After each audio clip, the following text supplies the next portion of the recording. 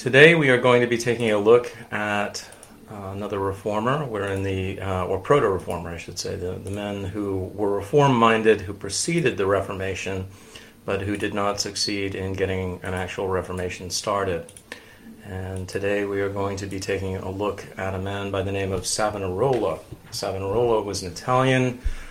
He was originally a priest, a monk, and he was a Dominican, I believe. We'll find out as we read from S.M. Houghton. And while Luther, who was also a monk originally, was an Augustinian.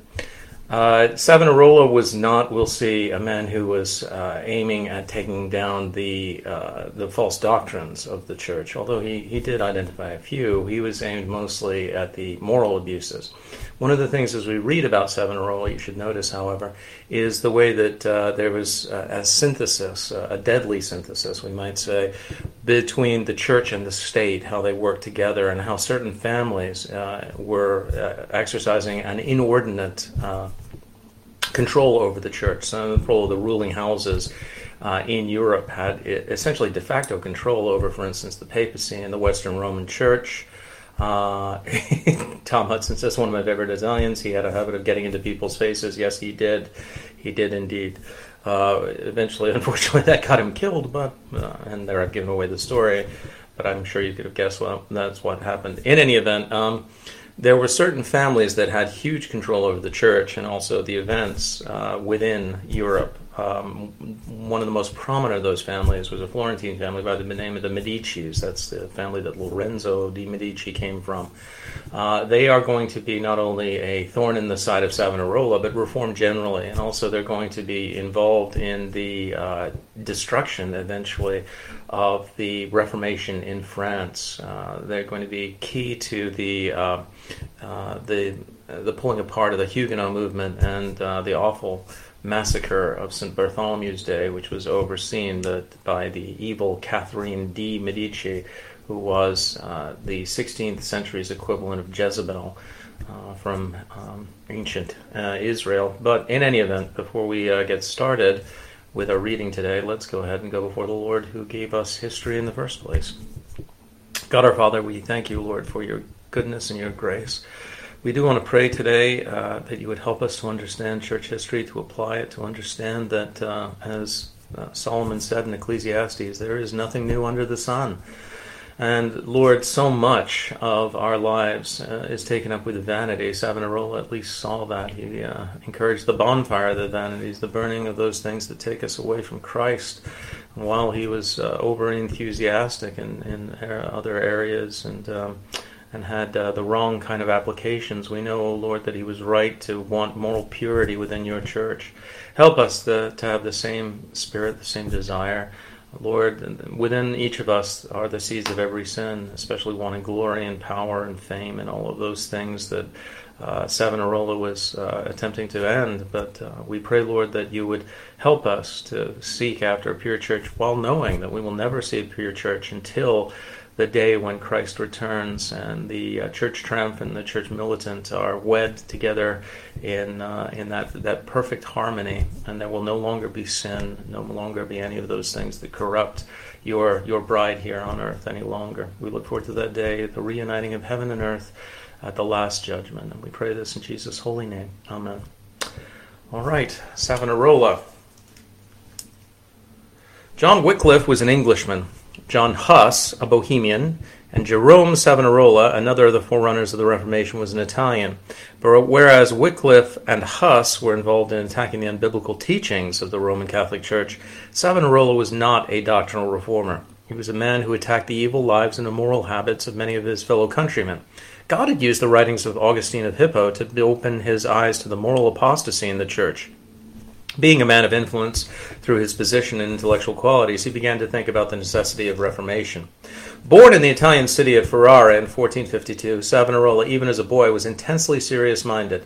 For a time, he lived in a Dominican monastery, and at the age of 38, he went to the city of Florence, a center of science and arts, but shrouded in spiritual darkness and ignorance. Here he began to preach and lecture. but his voice was harsh and unmusical, and few gave heed to him. Surprisingly, however, it was not long before he became a celebrated orator, and vast crowds gathered to hear his denunciations of the corruption prevalent among clergy and laity alike. Large crowds filled the majestic cathedral of the city, never tiring of hearing about repentance from sin, which Savonarola urged with glowing earnestness. The effect was marvelous. Many a hardened sinner was aroused and led to conversion from an evil life. Florence became a center of great revival, even though the teachings of Romanism still held sway, and the reformer became, for a time, the idol of the people of the city. His influence seemed unbounded. Now, one of the things that we need to understand about Reformation without doctrinal reformation is that it never tends to succeed for very long. You can see that, for instance, in the lifetime of Josiah, the king of Judah. He knocked down the high places and himself attempted to reform the church and so on. But the problem was that the actual inhabitants of Judah did not go through the same religious reformation. The people of Florence they saw the corruption, and they desired an uncorrupt church, an uncorrupt, a non-corrupt city. But the problem was they didn't have the miracle of regeneration that changes the heart, changes the desires, changes the will of people. You can reform for a little while. We'll see that later on in the preaching of Charles Finney. He came in and essentially he was a teacher, although he would call himself a gospel preacher. He was a preacher of moralism, of the idea that you have inherently the power to change yourself. He really was either a Pelagian or a semi-Pelagian, but the fact is, unless we have the Holy Spirit dwelling within us, we're never going to change our evil habits. So we may change them for a little while. There may be this reform in our actions, but because there's no principle of new life, it's quickly stifled and dies out. We'll see the same thing happening with the Puritans in England. Unfortunately, the majority of British laity don't change. And hi, Debbie. Anyway, back to Savonarola. In those days, Florence was under the rule of the House of Medici, and more particularly under the rule of Lorenzo de' Medici, who feared the increasing power of the bold preacher. It was under Lorenzo, called the Magnificent, that a new movement known to scholars as the Renaissance was flourishing. It was a new birth of art, literature, and philosophy, and Florence was its great cultural center. Incidentally, if you ever go to northern Italy, you cannot miss Florence. It actually is one of the most beautiful cities in Europe. There are so many different things that were added to it, but the cost of their addition, the grandeur, the pomp, and so on, came at the cost of decadence, unfortunately. In any event, beautiful city, but obviously not beautiful morally, certainly during the 16th century when Savonarola was operating. An interest in ancient Greek literature began to show itself, for in 1453 the Ottoman Turks had captured Constantinople, and scholars fled westward, taking valuable manuscripts with them. But the Renaissance was pagan rather than Christian at this time, and the Medici family had no sympathy with the teachings and high morals of Savonarola. For a time, Lorenzo showed the reformer favors and gave him valuable presents, possibly hoping to silence his preaching, but in vain. When Lorenzo was 44 years of age, he fell ill. Realizing that his end was near, he sent for Savonarola, but when the latter found that he had no inclination to repent of his sins, he refused him the blessing which it was his custom to grant to the dying. Lorenzo was succeeded by his son, but the people ousted him, and Savonarola was unanimously chosen as ruler of Florence. He accepted the honor, thinking he would render his work of reform easier, but in this he was mistaken. For 3 years, Savonarola governed Florence, and he certainly gave it good government, but many people began to resent the strictness of the new ruler. The same thing is going to happen during the Puritan Commonwealth in England in the 1600s. The Puritans obviously are able, the Parliament and the New Model Army under Cromwell are able to defeat the king's forces and bring in a time of Puritan government, essentially a republic, even though he was kind of like a king in that he was the Lord Protector of England. But the problem is the people are going to weary of being Christians without being Christians inwardly, acting like Christians. They're going to want the days of the nominal Christianity, of outward observances, smells, bells, and the Anglo-Catholicism of the English kings back, and unfortunately they're going to go back. And the same thing is going to happen in Florence. Reform without internal reformation never works. Incidentally, that not only happened in Israel and England, you're going to see it affecting the ministries also of Calvin and of Jonathan Edwards. It is very difficult to ask people to do those things on a consistent basis that are in keeping with the Christian faith but go against the natural man's will. It's one of the reasons why having an entirely Christian society is impossible without universal regeneration, simply because people don't want to do the things, they don't have a desire to do those things that are in keeping with the Christian faith. They may, agree in certain broad terms, but when it comes to giving up, for instance, fornication, idolatry, and all of the moral the moral evils that the natural man is attracted to, they just don't want to do it, and they may do it for a little bit of time, but then they say, "I'm not enjoying this. I want to go back to the way I was under the latitudinarian, the permissive rule of the non-Christian rulers." And that's exactly what happened under Savonarola. The people disliked an application of Christian morality for any consistent period of time. As Savonarola intended the city to become the model of a Christian commonwealth in which God was the ruler and his gospel the sovereign law, the haunts of vice were abolished. Gambling was outlawed, vanities of dress, both male and female, were to be restrained, and godly living was to be promoted. Cards, dice, costumes used in carnivals, and licentious books and pictures were to be destroyed in a bonfire of vanities. The men who loved these things, however, soon began to create an opposition and to stir up the people against their ruler. Rather foolishly, Savonarola claimed to have the gift of prophecy, and he actually predicted that certain things would happen. But his prophecies failed, and even his supporters began to mistrust him. In consequence, his influence waned. Would that, when men made prophecies today, and they didn't come to pass, their followers said, "Oh, this man is a false prophet," and left him. Instead, we have, a channel, TBN, and tons of health and wealth preachers who make all of these prophecies that never come to pass, and their foolish followers continue to send them money day after day. Because, of course, these prophets have now redefined prophecy, saying that prophecy doesn't have to be 100%. In the Bible, check Deuteronomy 18. If the prophet says, "Thus saith the Lord," he prophesied something's going to come to pass, and it doesn't, that man's a false prophet. You shall not fear him. This is somebody who should not be respected any longer. But Savonarola grew too full of himself and his own power. He began to make prophecies as though he was a prophet of the Old Testament. They didn't come to pass, and it's because he was an ordinary man, not a prophet imbued with the powers of apostles and so on. And he got himself into more and more trouble. At the same time, the Pope, a man of notoriously evil life named Alexander Borgia, he was the sixth of the papal Alexanders, took the lead in attacking the reformer of Florence. He was a Spaniard and one of the most wicked men who ever occupied the throne of Peter. When he became pope, he had 5 children, and it was his aim to use his power to promote their temporal welfare. It has been said that how the Pope would proceed in regard to marriages, endowments, and the advance of his children became a question affecting the politics of all Europe. He held no moral principles that would have obstructed his aims. He was completely unscrupulous and was quite willing to engage in murder and the use of poison if his schemes could thereby be helped forward. 2 of his children, incidentally, were very famous, Cesare Borgia and Lucretia Borgia. Lucretia was famous as a poisoner. Cesare became the model, actually, for the book The Prince by Machiavelli. He was the ultimate unscrupulous or amoral ruler who just did things in order to increase his power. Medici. The Medicis were very similar to this as well. They were all deeply unscrupulous people who would who used assassins to get rid of their enemies and so on. Very Putinesque in their view of government and so on.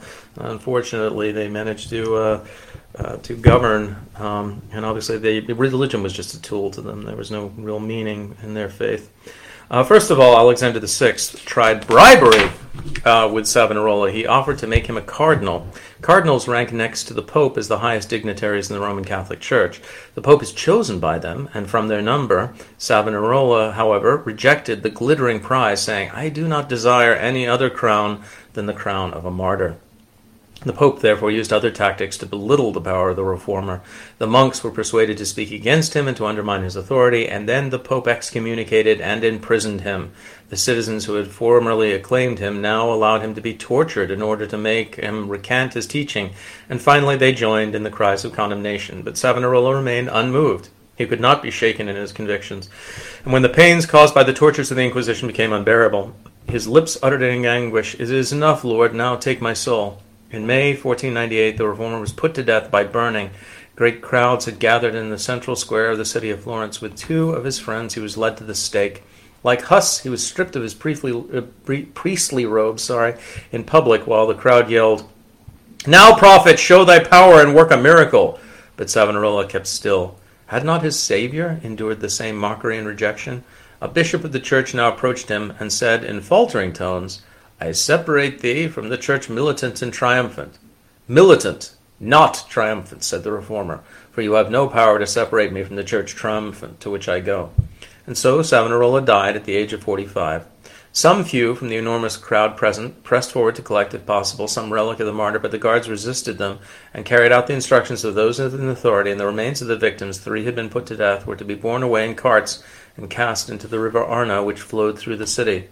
Luther regarded Savonarola as a pioneer of the Reformation, but it is clear that his work was largely confined to the reform of public morals. It had no link with the reform of doctrine, which began, though not in Italy, about 20 years after his death. And so ended the brief career of Savonarola in attempting to reform the city of Florence. One of the things that we need to understand in the setting of the Reformation is the Reformation, while not entirely doctrinal, without a doctrinal component, it could not have gone ahead. Savonarola attempted to create reform in the church without a doctrinal reform. It just doesn't work. Also, one of the things that he did not have was political protectors. One of the reasons why Luther's Reformation is going to succeed a little while later on in the 1500s is because he is in a political climate that was ripe for reformation. What was happening in Germany was that all of their money was going over the mountains into Italy. They were being sucked dry by the leech of the Roman Catholic Church that was attempting to take in as much money as possible for all of these works to beautify Rome and to add to the coffers of the various cardinals and bishops and so on. And the Germans began to resent it, and you began to see the stirrings of a German nationalism. Indeed, nationalism is beginning to stir. People are beginning to think of themselves not just as associated with cities and villages, but nations and ethnic groups. So you're going to see eventually you're going to see Frenchmen thinking of themselves as Frenchmen, and not simply Parisians or Normans, from Normandy, etc. So people are going to begin to think of themselves in terms of their ethnic groupings, usually around the particular languages that they spoke. German is going to be profoundly affected by Luther, who's going to write the first widely distributed German Bible. He's going to have a major influence on fixing the German language, for instance. So a lot of different things are going to have to come. God is going to have to bring a lot of things together, and we note that the providence of God is absolutely necessary for any reformation to succeed. Indeed, for the gospel to spread in the first place, there had to be all these different factors that had to come into play. You had to have the Pax Romana, you had to have the Roman roads, you had to have the common language of Koine that had been brought in by Alexander, and all of those things were necessary in order for the Reformation to be effected. There simply were not the things that were necessary for a Reformation in Florence for it to take hold. There was not also the doctrinal teaching, and to tell the truth, Savonarola was a man who, one of the things about Luther was headstrong. Luther made a lot of mistakes. Luther was choleric in his temperament, but he was surrounded by men who essentially threw water on him when he was about to burst into flame, and kept him under control, and political leaders who said no to him. Unfortunately, there just wasn't that group around Savonarola of wiser heads, or calmer heads, I should say, that would keep him under control. Every man is Our men with feet of clay. They're sinners at best. Even the best of reformers had their own particular sins and shortfalls and shortcomings, and without other men to keep them in check, they often went to excesses and so on. And generally speaking, when they had absolute power, it didn't go well. We're going to see that in the case of Cromwell, although he's going to be spoken of very well, generally speaking, in this particular history. In any event, we'll close on the life of Savonarola there. Another man who died vainly attempting to bring reform to the church. Eventually, though, that reform is going to happen, but not without the blood of a lot of other martyrs coming in.